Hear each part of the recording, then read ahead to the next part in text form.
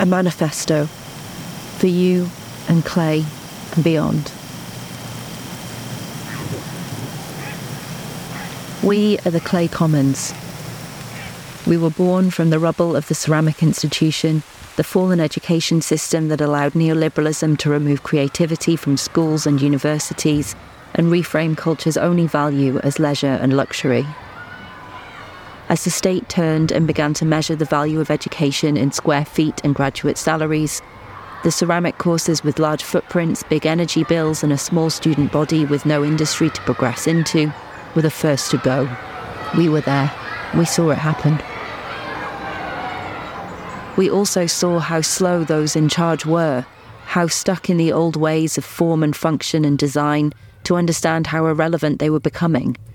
The university is a slow and many-headed beast, and like the frog who is slowly boiled alive, ceramic courses didn't notice the temperature rising, or at least couldn't see beyond their discipline to imagine something different, something that might have saved them. If you hear this tale and think, not me, not us, think again. If you believe the capitalist drive to consume our education system will stop at clay, you are wrong. Ceramics is merely the first to fall.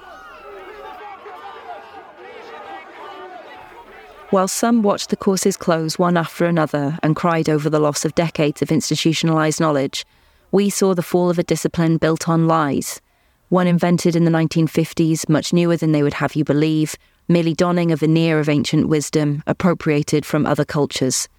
We saw a moment of potential freedom, of knowledge being thrown out to the community and decentralised away from the elite and back into the public spheres where it was most needed. We did not cry, but privately cheered and got to work.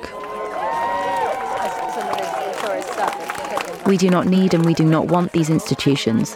These institutions needed to be torn down and we will thrive in their wreckage. In this case, the master's tools did cause their house to dismantle, but we joined the rallying cry of Lord and refused to use those tools to rebuild. We of the Clay Commons call for something different, more expansive, less fixed, clay, not ceramic, infinitely mouldable into the shape of many freedoms. Clay has served an elitist group that corralled it into a confined space, a colonial space, a racist space, a white supremacist, classist, homophobic and ableist space. Here it did nothing but make objects for the tables of the rich or pretty mugs for the middle classes. We of the Clay Commons were once part of this system, but we have done what clay does.